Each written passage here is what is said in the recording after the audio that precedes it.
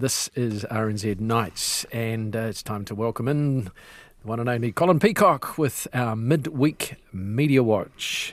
I wish you'd ask Glenn from Queenstown Airport if he had a solution to my cycle problem, seeing as they're putting cyclists into their infrastructure now, which is I, for the first time, flew with a bike in a box to Christchurch in the new year with my daughter, but neglected to pack the saddle and seat post for the bike. So when I was assembling at a Christchurch Airport assembly station, I found it was not complete, and I had to get a bus to Arthur's Pass from central Christchurch in about 2 hours from that point. It was a challenge. So if he has a solution to that, I'd love to hear it. Might have been something in Lost and Found for you. Lost baggage. Have you seen my seat? Anyway, first up tonight with Midweek Media Watch, a story that broke out of the blue, and it got some strong headlines and no doubt some embarrassment for those in Miami. Paora, the Kiwi being mistreated at Miami Zoo, had all the ingredients, didn't it, for a flare-up? Oh, it certainly did. And I have to say that when I began my working week, thinking, what am I going to chat to Mark about on Wednesday? This was not on my bingo card, that there'd be this sort of diplomatic incident. But yes, as we heard, Zoo Miami has announced that they'll no longer be offering up the paid encounters with Paora the Kiwi for patting the Kiwi and taking selfies and so on, after a video of all that happening went viral, caused a bit of outrage. And I guess the zoo realised that really once that video had gone viral and the New Zealand media had reacted to it and picked it up, they just didn't have a leg to stand on. So I guess, is that the case of the media deserving credit for creating the pressure on the zoo really to do the right thing? Oh, I think so. But I guess you can't tell how much is, I guess the more immediate thing is the social media, the viral nature of the video and that spreading. But I think news reports that are quoting, senior doc executives, and I think there was a story where there was a Kiwi behaviour expert quoted as saying, I think the quote was, he looks bloody terrified.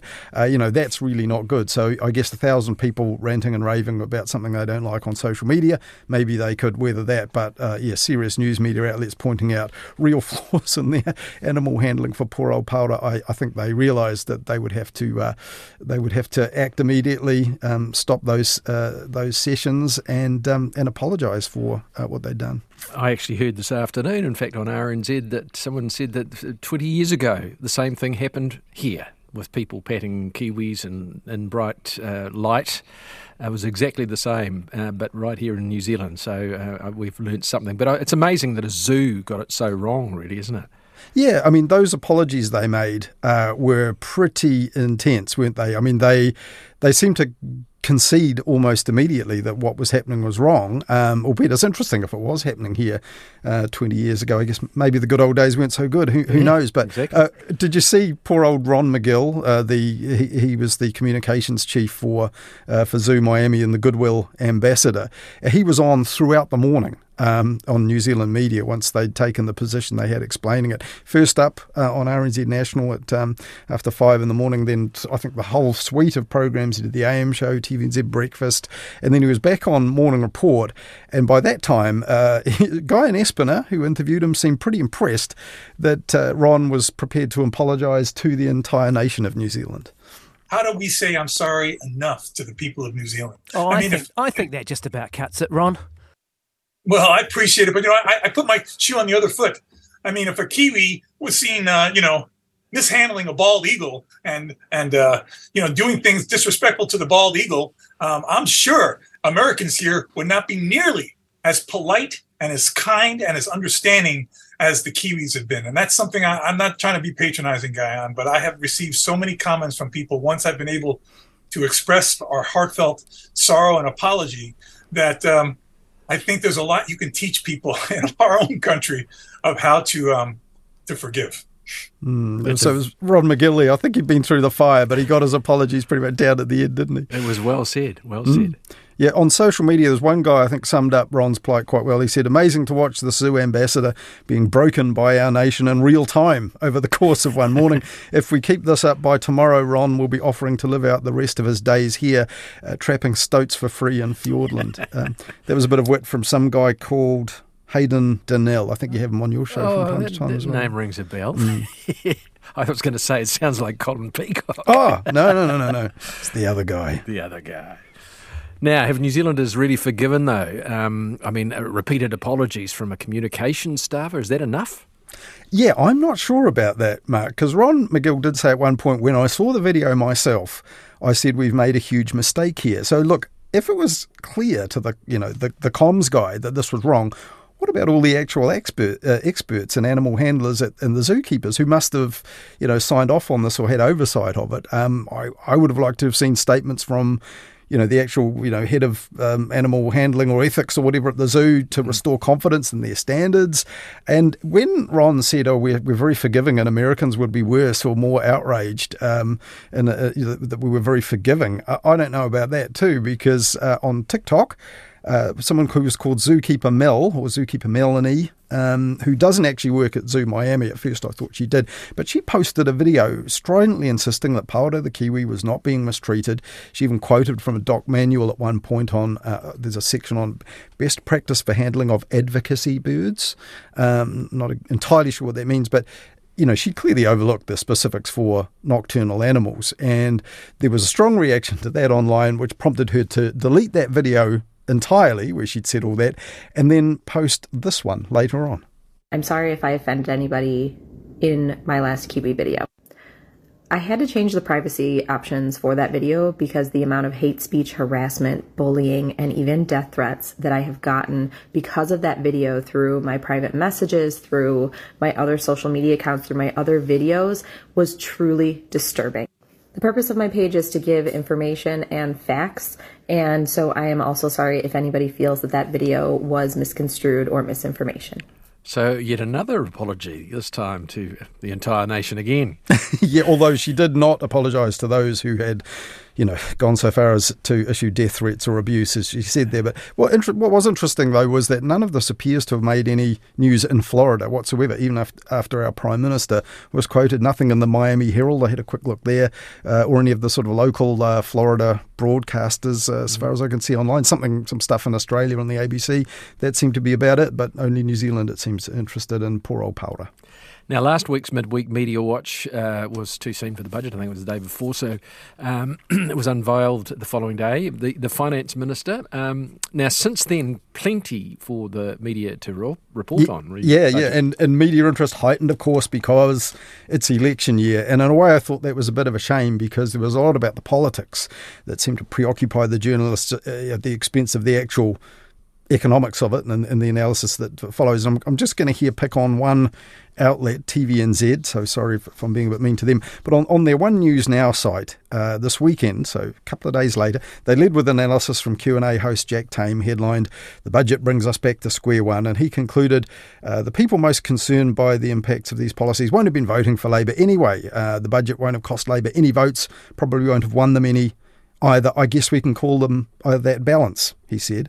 Then straight after that, another one by TVNZ's digital political reporter Felix Demarai saying, Robertson was asked if he was saving tax cuts for the election campaign. "The election campaign's not for today. Today is the budget," said Robertson in reply. And then Felix says, "As if budget day somehow floats in a hazy space outside of an election year. It doesn't. But, I don't really see why it can't." He went on to say today is 149 days until election day. Grant Robertson will have to hope that by then Middle New Zealand will have forgotten that he didn't give them a sickly sweet lollipop on budget day, May the 18th. And then, after that, another one. So this is political editor Jessica Mackay weighs in with one headline, "No budget lolly scramble is unusual for election year." She says this time the only lolly scramble on offer Parliament was for the journalists. She said for middle-income New Zealanders, nothing major in there for them, marking quite a departure for a year when Kiwis go to the polls. And I thought that was an interesting point. She's saying, look, it wasn't the lolly scramble kind of bribery, tax cut budget that pundits had predicted to try and get swing voters to back Labour and get re-elected. And that kind of contradicts what her two colleagues had said, that this budget must always be considered in terms of its significance for an election. And it isn't just TVNZ that does this, of course. It's the press gallery, often seem to see the budget as just absolutely through the prism of the political strategy of whatever it is they're deciding economically because it's election year. Well, on the day of the budget, though, the specific announcements were reported and analysed in terms of how they will affect New Zealanders. And journalists, they worked hard to explain who will benefit and, I guess, what it will cost the country. Oh, yeah, they certainly did. And we heard from some of those people on the news, particularly those childcare announcements and things like that, though some of those people, interestingly, ended up under a bit of scrutiny as well. So here's an example. On the Friday day after the budget, News Hub at 6 reported on budget winners and losers this way. For most Kiwis, like Steve Christodoulou and his whānau, there weren't a lot of goodies from Grant today. Definitely a loser. I mean, there's nothing in the budget at all that is going to affect me in any way. Steve was really keen on a tax cut. They call it the bread and butter budget, but to be honest with you, it's not going to help anybody with bread and butter when they're standing at the supermarket aisle with still no money in their pockets. Middle New Zealand, sorry, you're a loser today. So that guy, middle-income Kiwi, Steve Christodoulou, went on to say, look, this was really a disappointing budget, and Grant Robertson, his verdict was, Grant Robertson has dropped the ball. Which sounds like a sincerely held view that many other people may have held. Any problem with that being in a news report? Oh, not really, but eagle-eyed viewers noticed that this wasn't the first time News Hub had gone to Steve Christodoulou for a reaction to the government's policy. So he popped up this week saying there was nothing in the budget for people without kids, and he had complained previously, some people noted, that there'd not been enough cost of living help for people like him. In fact, he has 3 kids. In March last year, people noted that Steve, the same guy, popped up billed as a concerned Kiwi, talking about the increased cost of living and what the government should do, along with a kind of online influencer from Foxton called Christine Nation, who calls herself Real Life Mum online. And this was at a time when the AM show, a News Hub production, was trying really hard to get Prime Minister Jacinda Ardern back then to say that there was a cost of living crisis. And as it turned out, when they spoke to concerned Kiwi Steve and Christine Nation, the current leader of the opposition was taking note of what they had to say. Do we have a cost of living crisis? I wouldn't describe it that way. The Prime Minister says, there is no magic wand. Well, there actually is a magic wand. Take the regional fuel tax off and cut the GST out of petrol for a short period of time. I've just spent a lot of money on an amazing degree that I cannot go and use because it's cheaper for me to be at home. What does she say to the mother of 5, Christine Nation, who told the AM show, quote, "This is something that is so embarrassing to say, but I cannot afford to go to work." And how does she think struggling Kiwi families feel when they hear her refusing to even admit we have a cost of living crisis? So it sounds like the AIM show's got that pair on for their views on the cost of living, and the politicians noticed. News Hub has gone back to them for a view on the cost of living now, hoping it'll have the same impact. Yep, yeah, they've clearly decided those two are good talent. In fact, in one of those interviews, they even introduced them, or the host Ryan Bridge did, as our cost of living correspondents, Steve and Christine. That was when I think the petrol tax excise was cut. And at that point, Steve came back on and was talking about that not really helping the squeeze on middle income earners like him.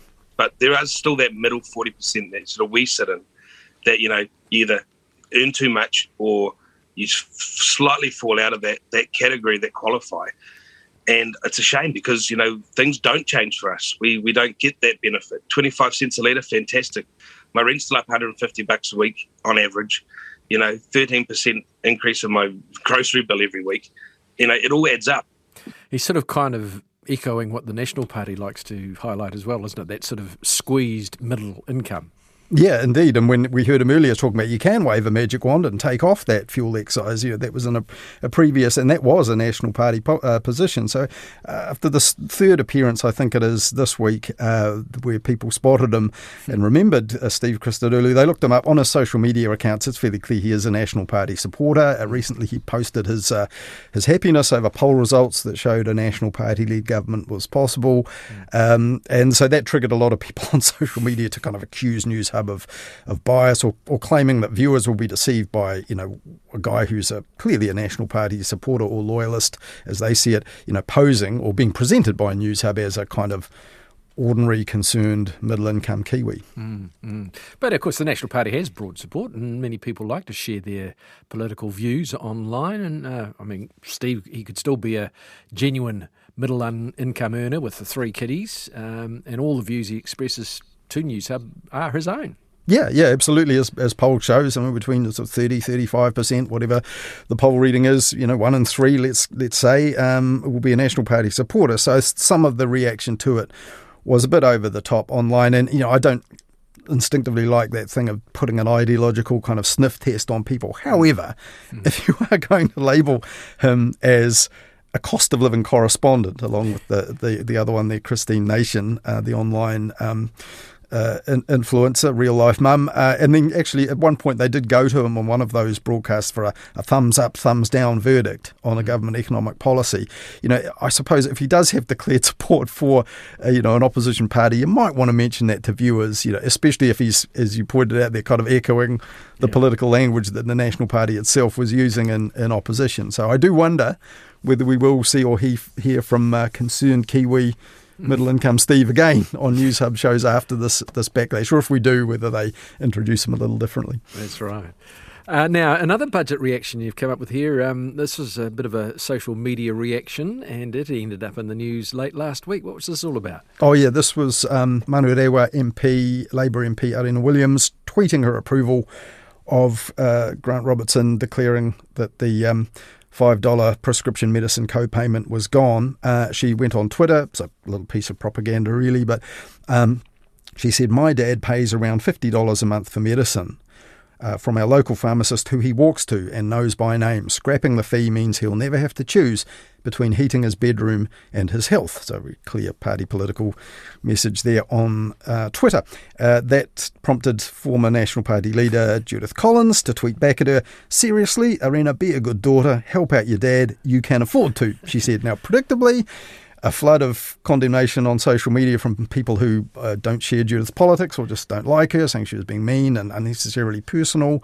And then, of course, news stories about the social media left versus right stoush between the two MPs. And, of course, this was in the context of the National Party actually saying the next day they would restore that $5 charge, or at least not take it away universally as Labour had proposed. So there was a legitimate political story context in it. But a little bit lost in that was some of the people online who saw the original tweet saying, well, people who get that many prescriptions, they rack up $50 a month at $5 each, they'll only have to pay that charge 20 times before it gets waived, for another year. That's the policy. Was that pointed out in the news stories? Only in some of them, and only eventually. So the Herald pointed it out in its story that you can see online now, saying New Zealanders can reduce their costs by capping the total amount. Prescriptions are $100 per year.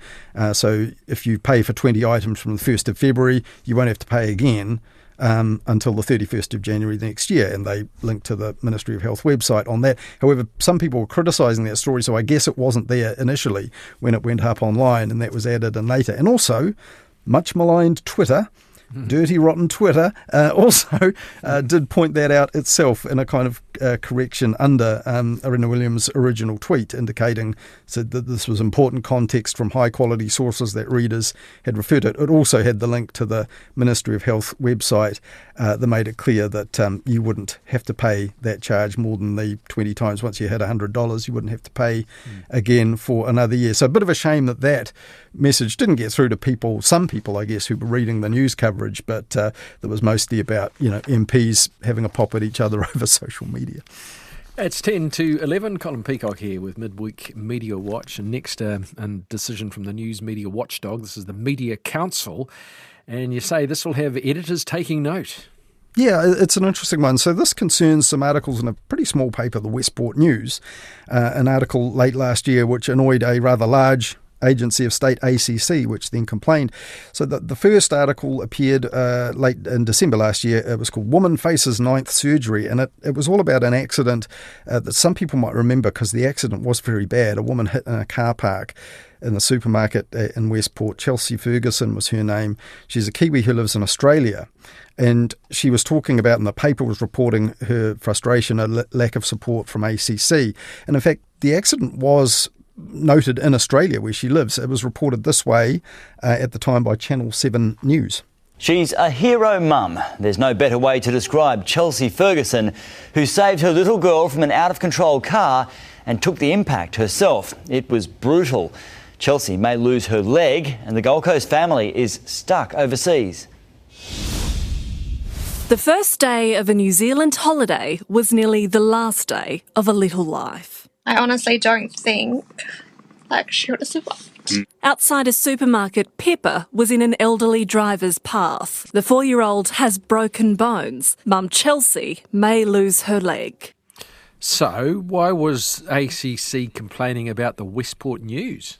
Yeah, well, its report on the story included some text actually taken from an RNZ one, so it turns out, in which an ACC spokesman was initially reported as saying that it had been suggested that it was only on a case-by-case basis that people who'd left New Zealand might be covered.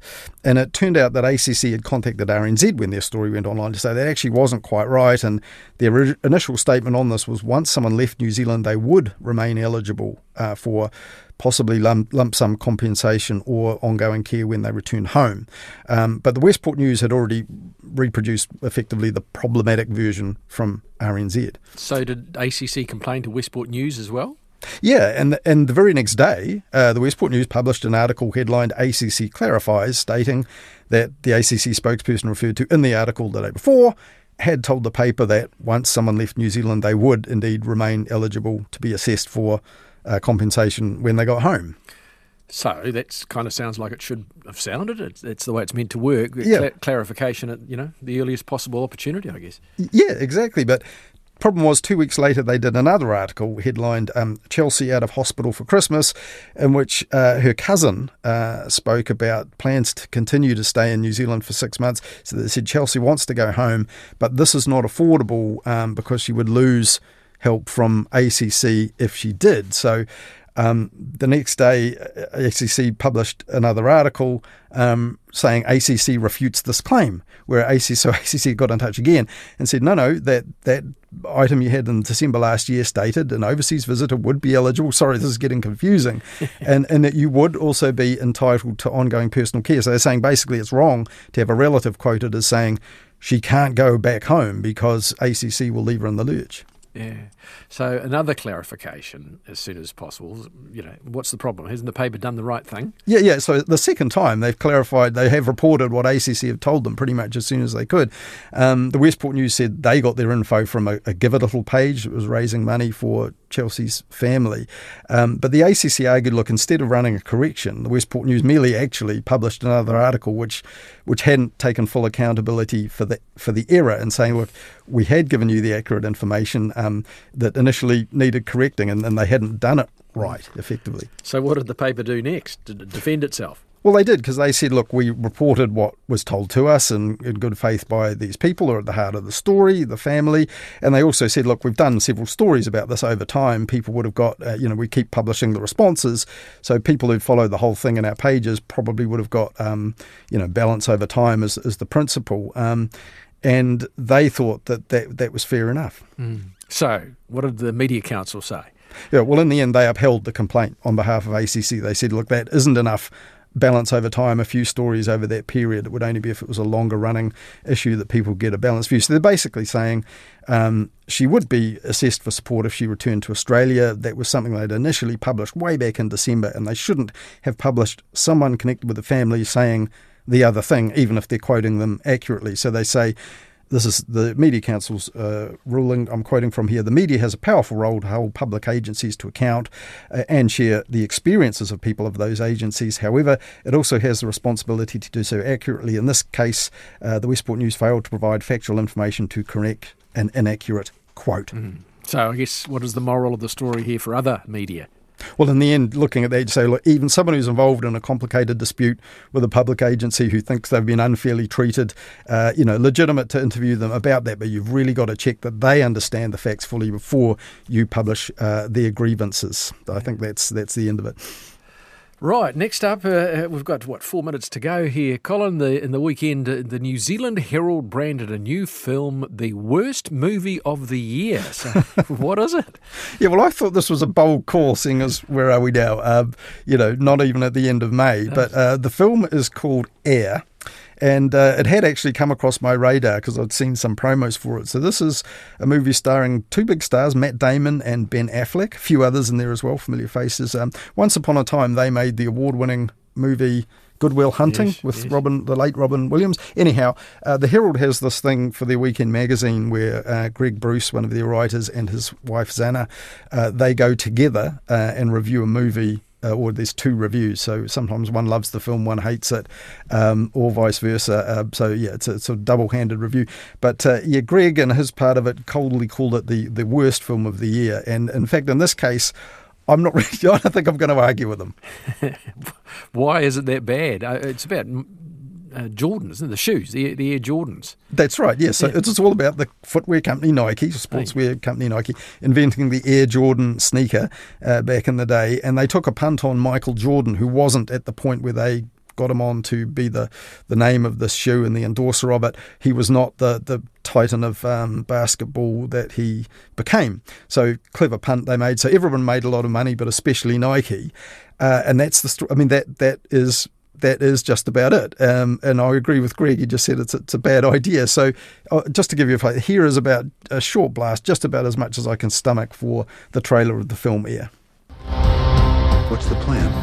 We build a shoe line around just him. I need the greatest basketball shoe that's ever been made. Who's the player?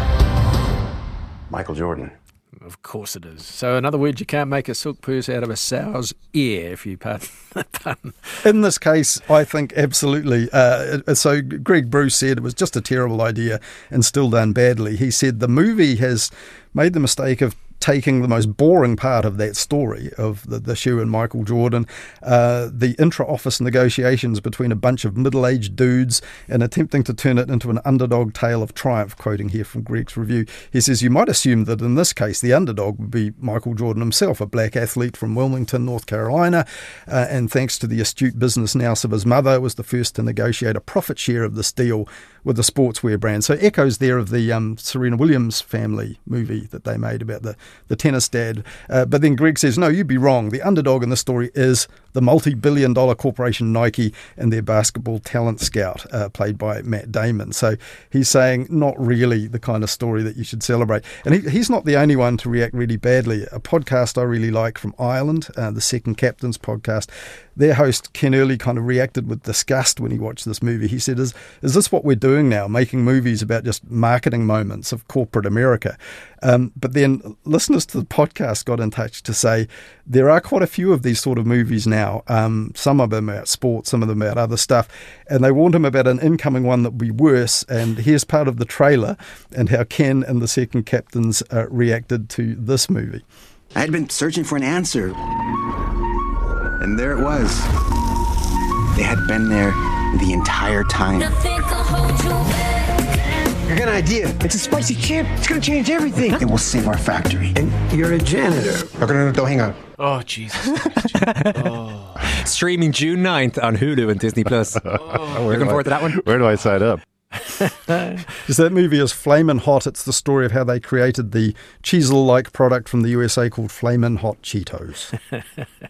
It sounds like they did preempt it. You suggested this. May's too early to come up with the worst movie of the year, I suggest. Yeah, I reckon Greg Bruce and Zana have to review this one for the Herald and see if they think it's worse than Air Jordan movie.